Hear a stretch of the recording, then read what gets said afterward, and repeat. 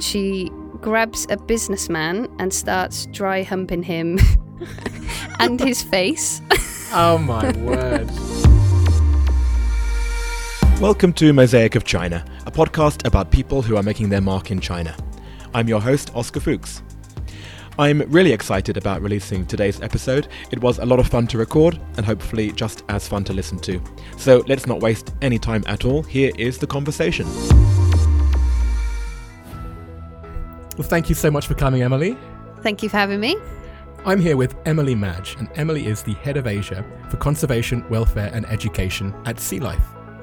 Indeed I am. And we met actually in the last year. We were at an event which was being held by our artist friend, Tom. Isn't that right? Which makes us sound very cultured, yes. Yes, that's exactly what I was going for. And when you told me what you did, I thought, oh, you know what? I have to have you on this podcast, and we'll find out why in a moment. But before we do, the first thing I ask everyone is, what is the object that you've bought which in some way typifies your life here in China? So I've brought with me a diving mask. Oh, very good. And I have brought this because I work for an aquarium called Sea Life, and I look after the Asian aquariums we have as part of the conservation, welfare and engagement. So I'm based here in Shanghai. I brought the object because not only does it represent my career, I'm a marine biologist. I studied at Aberystwyth University, but it also represents my love for the ocean, my hobbies, and how I got into my job. Great. Well, that's a lot of details you've already put in there. Maybe the first detail I should jump in on is Aberystwyth. For people who don't know where that is, where are you from? So I'm from Cardiff in Wales, and Aberystwyth is a university more north of Wales. Great. So altogether, how long have you been in this field? 11 years. Well, what really interested me when we first talked is specifically what you're doing here in China. There's been something which is very special here. So why don't you explain what has been, I guess, the bane of your life, really, for the last few months?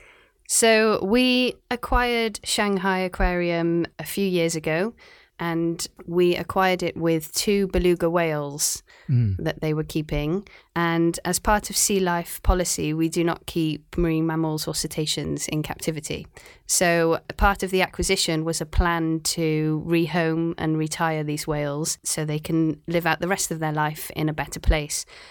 So a huge amount of work has gone into finding a retirement home for them, which has now been confirmed as a semi-wild sanctuary in Iceland. Right. So the past, I'd say, year, I've been working closely with colleagues to work out a way to move these whales from Shanghai over to Iceland. There's been a lot of work involved. Right. When I first thought about this situation, I thought about when you're in China, you come up a lot of red tape, and sometimes it can be very Kafkaesque. You don't quite know how things are decided. It can be almost arbitrary. Where do you start with transporting a whale? Good question. So there's been lots of details we've had to cover. We have to prepare the whales for transport themselves. So we've had to do a lot of desensitization training. We've had to train them new behaviors. We've had to increase their body fat, so they've got enough blubber to keep them warm in the cold Icelandic waters.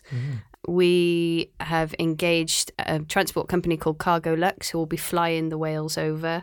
Well, that was one of my questions. Yes, they will be flying, not swimming. And we've built bespoke transport boxes for them, so they'll be put in a transport stretcher, and then that transport stretcher will sit in a box filled with water, and then we'll have vets and trainers on the flight taking care of the animals the whole time. Wow. Okay. Well, let's dissect that a little bit. How much of that you just described would have been the case anywhere in the world, and how much have you had to deal with specifically for China? So it has been done. They move marine mammals around the world. Obviously, there's a lot of beluga whales and killer whales here, so they move them from Russia. There's quite a few people in the industry, but it's very unique for us to be moving whales out of China.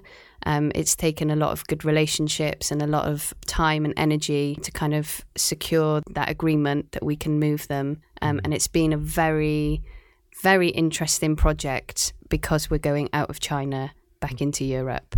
The details around it, I could bore you for days. Well, can you think of maybe like one thing that has gone particularly smoothly and then maybe one thing that's been the most difficult?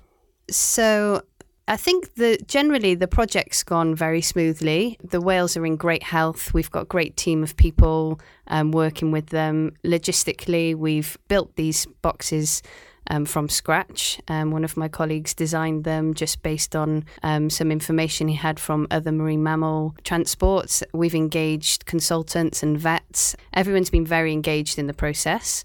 So it's been a very smooth process in that sense. There have been so many challenges along the way.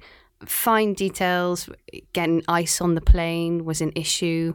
Ice on the plane? Yeah, through customs. We've had various hurdles. Small details that you wouldn't imagine would be a problem have then been a problem. So it's required a lot of patience, but we finally got there. And tell me more about this structure that you built. Do you have a photo that maybe you can share with me afterwards? Yeah, of course. Great. So it's a bespoke stretcher that's reinforced, obviously, to handle the weight of lifting the whales. The whales are, we think, about 1 ton in weight. So the poles have had to be bespoke made, as well as the stretcher to fit the whale. And then we've had to actually train the whales to swim into the stretcher as a desensitization process so that they don't freak out when we actually put the stretcher in the water. So we designed those way back when, and we've been working with the whales with them ever since. Now let me interject here with, if now and again I can just say the words fish fact at you, would you be able to say a fish fact about anything that the average listener wouldn't have known? I can indeed. Okay. Well, let me just jump in then. Fish fact. Okay, fish fact. So everyone knows Nemo. So all clownfish are actually born as males, but they live in a hierarchy. So the female fish is at the top. There's only one female. Wow. And when she dies, another male will transition into a female. Wow. So hang on, there's only one female giving birth to the whole shoal? Only one female laying eggs, yeah. Oh my word. Okay. My mind has gone into something quite dirty right now. That will be a very different Nemo movie. It's not that dirty. She lays eggs, Yeah. and then the male comes in and fertilizes them separate. Exactly. Sorry. Okay. Well, I will definitely jump in with another question later. But going back to the whale then. So you've acclimatized the whale to swimming into this harness, I guess is what it is, a sling. Yes. But how did you get them acclimatized to being on a plane? Because that's something which you probably can't predict. Yeah. So there's no way of doing that. The only thing we can do is ensure that we've got everything in their environment perfect, so that when they're actually in transit, they're as comfortable as possible. So that goes with water temperature. We have a filtration system that's on the flight, circulating the water. We have vets with them the whole time, trainers with them who they're familiar with to keep them reassured throughout the journey. There's so much going into it. As you say, we can't predict what they'll do on the flight, but we know we can keep them as calm as possible. I've been on some flights where actually I wouldn't mind having somebody there to give me a massage. I know, I think this is first class treatment. Absolutely. Okay, so this has been pretty much the key part of your experience in China, I would assume. Yes, this has definitely been a huge focus for me since I've been here. Apart from dealing with a whale, how has your experience in China been different to your other experiences over the last 11 years? Gosh, very different. It's been my first shot as a regional role, so looking after more than one aquarium, but being based in China has been eye-opening and a new way of working for me. Hang on, fish fact. Oh, fish fact. Okay, when you turn a shark upside down, it goes into a state of trance. It's called tonic immobility, and it just lie there completely still until you turn it back over. That's exactly like me with gin and tonic immobility. And have you seen this? It's just something you've heard of? Yeah, absolutely. They use it quite a lot in other aquariums so we can do medical checks and stuff. So you turn the shark over, you can do a full examination without having to sedate or use any medication. So, wow, that's handy, right? Very handy, yeah. I mean, I wouldn't want to try it with a great white, but people have. Wow. Okay, well, thank you for that. Going back then to what we were sort of talking about with China, in terms of the people you work with here then, like how have they managed you coming in? They've been so welcoming. It's been very different for me being in a remote support role to all these other aquariums, so not having a real team was a big shock for me. But the guys in the China office have been fabulous, and I think there's only one other foreigner in the office, and they take care of us, and they've been wonderful. So, you said it in general, it's not a big deal to have mammals and whales in aquariums in China. What has been your experience of, to what extent your situation here in Shanghai is similar to elsewhere in China, or in what way it's unique? No, very unique. I think there's a huge aquarium industry in China. There's so many opening every year, and marine mammals are part of that. The Chinese do love big marine mammals and having that selfie moment and seeing the shows. So what we're doing is quite the opposite. It's very unique in that sense. We had a lot of guests in, and we were talking about what we're doing, and we've had good feedback from the guests that have come into the aquarium and when we've told them about the project. But it's just the new initiative for China, and hopefully will influence and educate some of the Chinese guests who do like aquariums and who do visit marine mammal parks to kind of just perhaps start thinking differently about marine mammals in captivity. Right, so your point is that it's more an education in ecology and sustainability, and it's not about the entertainment side as much as the education side. Of course, yeah. Okay. Fish fact. Okay. Fish fact. So when a starfish eats, it expels its stomach out of its mouth, digests the food externally, and then sucks it up and sucks its stomach back in to take it in. Wow. You just look amazed by that. Yeah, I'm amazed. So is it like fly paper where it sticks to the stomach and then you can just bring it in? No, it surrounds the food, and then all the digestive enzymes digest it outside the body, and then it sucks it up when it's all more liquidized. Right. And do you know how often they feed? Not that often. Once a day. Right. Because it doesn't expend a whole bunch of energy to... Yeah, and they don't really move around a lot, you know. They don't need that much food. Right. Thank you. These are good, these facts. Well, we talked about what you're doing now. So how on earth did you get to this point?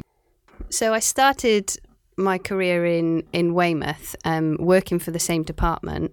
Where is Weymouth, for those who don't know the UK? Sorry, it's south of England. A lovely little town in the south of England that I'm very fond of. And I started my career there working for this department, and just had opportunity really to travel and support other sites. It's been, I guess, a lot of spontaneous decisions and sacrifices, but also wonderful options that have led me to now living in China. I certainly don't take the easy route. I'm up for taking random challenges on, whether they be in China or wherever. But it leads to a unique and fun life. And I've met some incredible people along the way. And what was your very first job in this field? Do you remember that? So I started as a jellyfish aquarist. Oh. So we were breeding jellyfish to supply to the other sea life aquariums in UK and Europe. Quite random. Right. As a first job. And then I moved on to doing the same for seahorses. So we'd breed jellyfish and seahorses for display in other sea life centres. So we weren't taking them from the wild. We were captive breeding them. I guess there must be quite a few people who'd study marine biology, but probably it's quite rare to land the job, even though it was just jellyfish. Like you say, it was random, but I bet it was pretty lucky at that point. Very lucky. Right. I think when I chose to do marine biology, everyone was saying to me, there's no money in animals or dead people. Oh, what? This was the advice I was given, yes. But everyone dies. I know, but apparently there's no money in it. A pathologist. So, but I had such a love for the ocean, and I was just so interested in it that I went ahead and did the degree. And it was so lucky. I was so lucky to get the opportunity that I was given. Well, then, obviously somebody who was your senior back then told you that piece of advice. If there was a youngster here in the room saying, I wanted to do this, what advice would you give them then, admitting that it was lucky? Oh, absolutely. Follow your heart and your passion. I think you have to want to get up for work. You have to have a bit of passion and a bit of drive for it. It's not always easy and it's long hours, but if you care, then you'll do it. So 100% go with your gut. For anyone who wants to get in marine biology industry, I'd strongly recommend doing a lot of work experience. It all falls down to work experience now. It's funny you said that about just following your heart, because I can obviously, your passion about this is palpable, even in this small room. And it reminds me that you actually haven't had a very easy time, especially in the last year with health issues. So last year was certainly the most challenging year of my life so far. You know, it was nothing major, but it was an accumulation of different stresses. Settling into China, settling into the new job. It just all happened in 1 year. Very, very challenging, but very grateful to be where I am now. And just makes you a stronger person, right? If you go through things like that and you come out the other end with a smile, it was all worth it. Absolutely. Well, look, thanks so much for that. It's been a pleasure speaking to you about this. Before we go into the next section, I have to obviously say fish fact. Oh, okay. Fish fact. Male anglerfish glue themselves to the female vagina to mate. What? Okay. Thank you for that. I really didn't know we were going to be going down this route with these fish facts. I'm starting to reconsider this idea. Sorry, I'll keep it clean from now on. Okay. What we'll do is we'll move on to the next section. Okay. So here we go. What is your favourite China-related fact? Oh, that 1 in every 5 people in the world is Chinese. Is it 1 in 5? Mm-hmm. Wow. And presumably they're not all in China. This is the whole diaspora included. Yes. Wow. Do you have a favourite word or phrase in Chinese? This is really obvious, but my favourite one is mayo. Because of the amount of times it's been said to me during the Beluga project. Right. And the amount of hurdles we've had because of that word. So I wouldn't say it was my favourite, but it's the most relevant. Absolutely. And just to any non-Chinese speakers, what does it mean? No. What's your favourite destination within China? I'm a big fan of Sanya just because it's beachy and it's more my kind of thing than a city. It's the closest thing to Weymouth in China. Yes, it is. Right. Do you know I haven't been there yet? Really? Yes. Oh, it's wonderful. You need to go. Okay. I think it's because whenever I go south, I tend to go to Hong Kong, and I would get a little bit in trouble if I go all the way down and don't go there. But maybe next time I'll just do it on the sly. Yeah, you should pop over. It's worth it. Oh, very nice. Oh, I have another China fact. Oh. A fun one. Go on. Apparently, stamp collecting is the most popular hobby in China. Is that right, though? That's what I read. Okay. Even now? Yeah, that's what it said. Okay, I'm going to have to corroborate that. I'll see if that's right or not. Okay.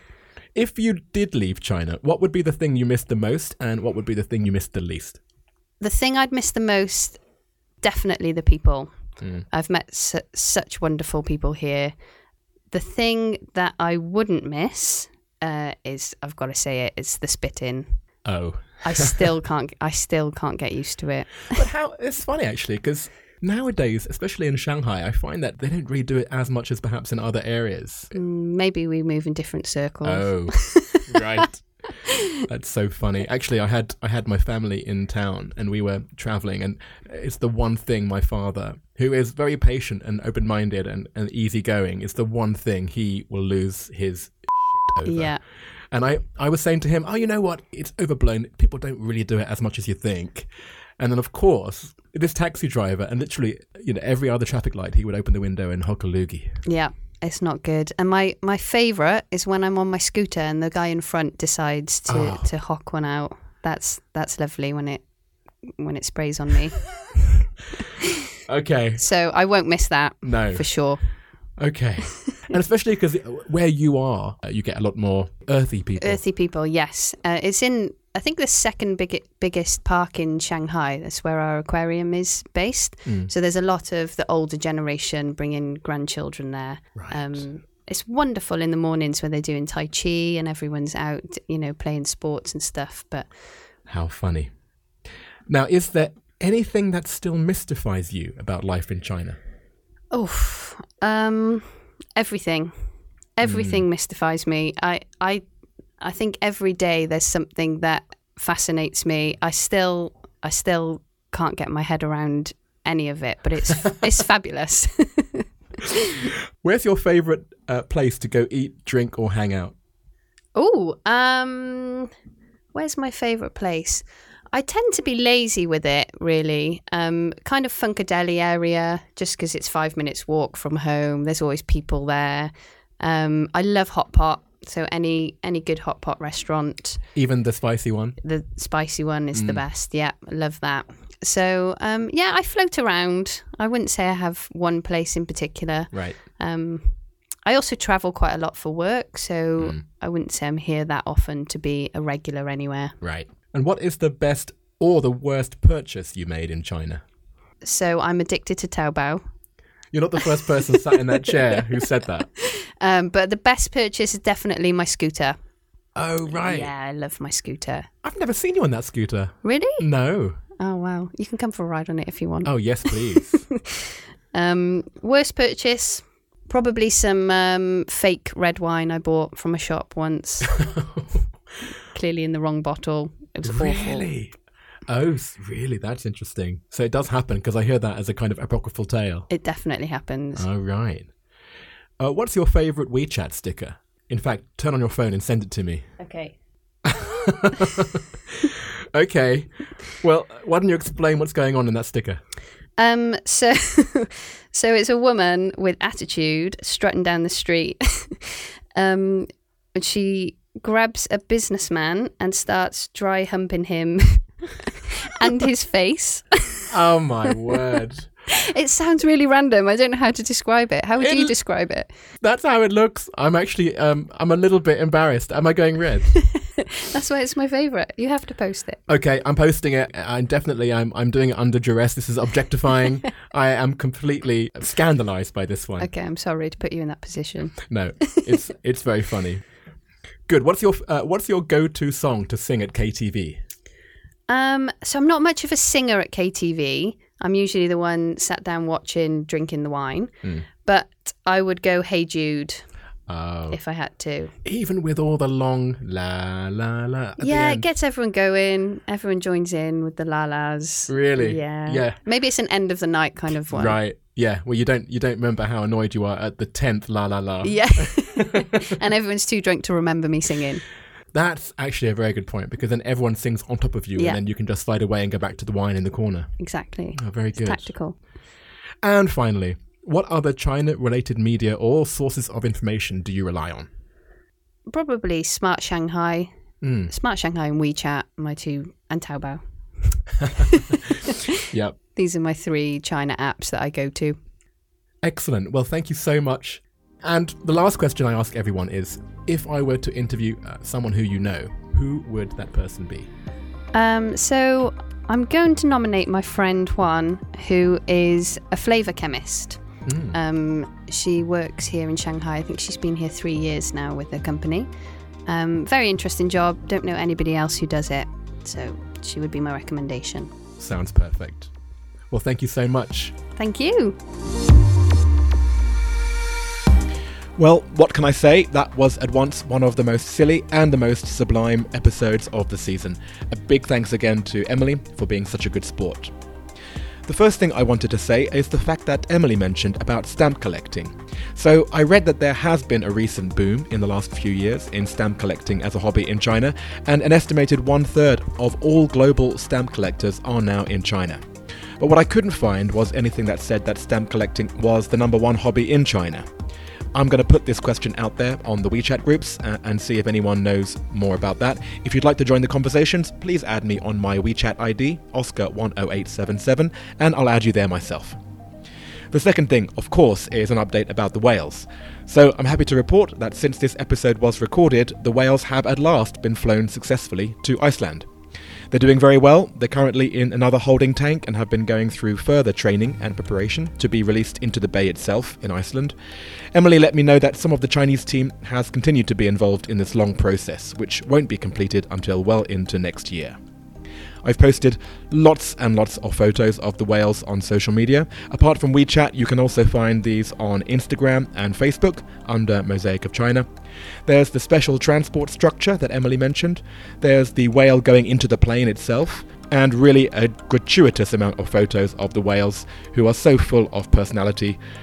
Some of these were from Emily and others were from the Instagram account which has accompanied this whole project. You can find that on Beluga Whale Sanctuary, all one word. The other graphics are of course Emily and her object, the diving mask, her favourite sticker, which I take no responsibility for. There's a graphic for Meiyou, the word that means no, which Emily encountered so much during the project. Actually, this graphic is a strange panda-human hybrid character that I've seen a lot on social media in China, but I have no idea where it comes from, so that's another thing that I need an answer for. I'll ask the WeChat groups, but if you know, then please get in touch. There's also Smart Shanghai, there's Funkadelic, there's also a photo of Sanya in China, side by side with Weymouth in the UK.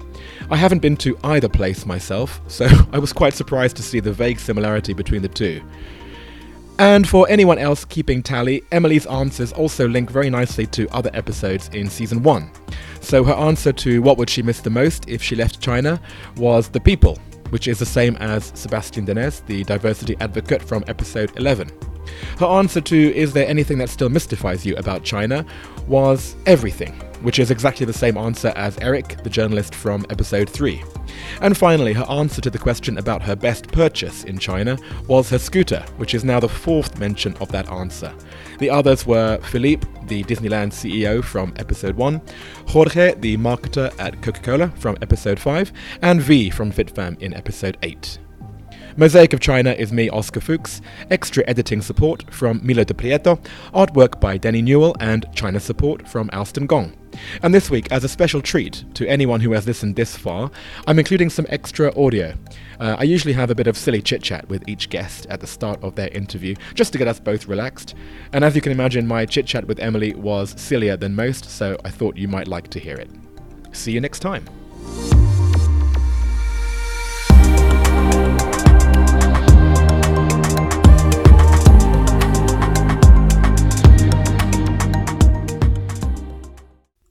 I was thinking this morning, I have a friend called Jennifer, and she has a really big thing which she doesn't like about men in showers.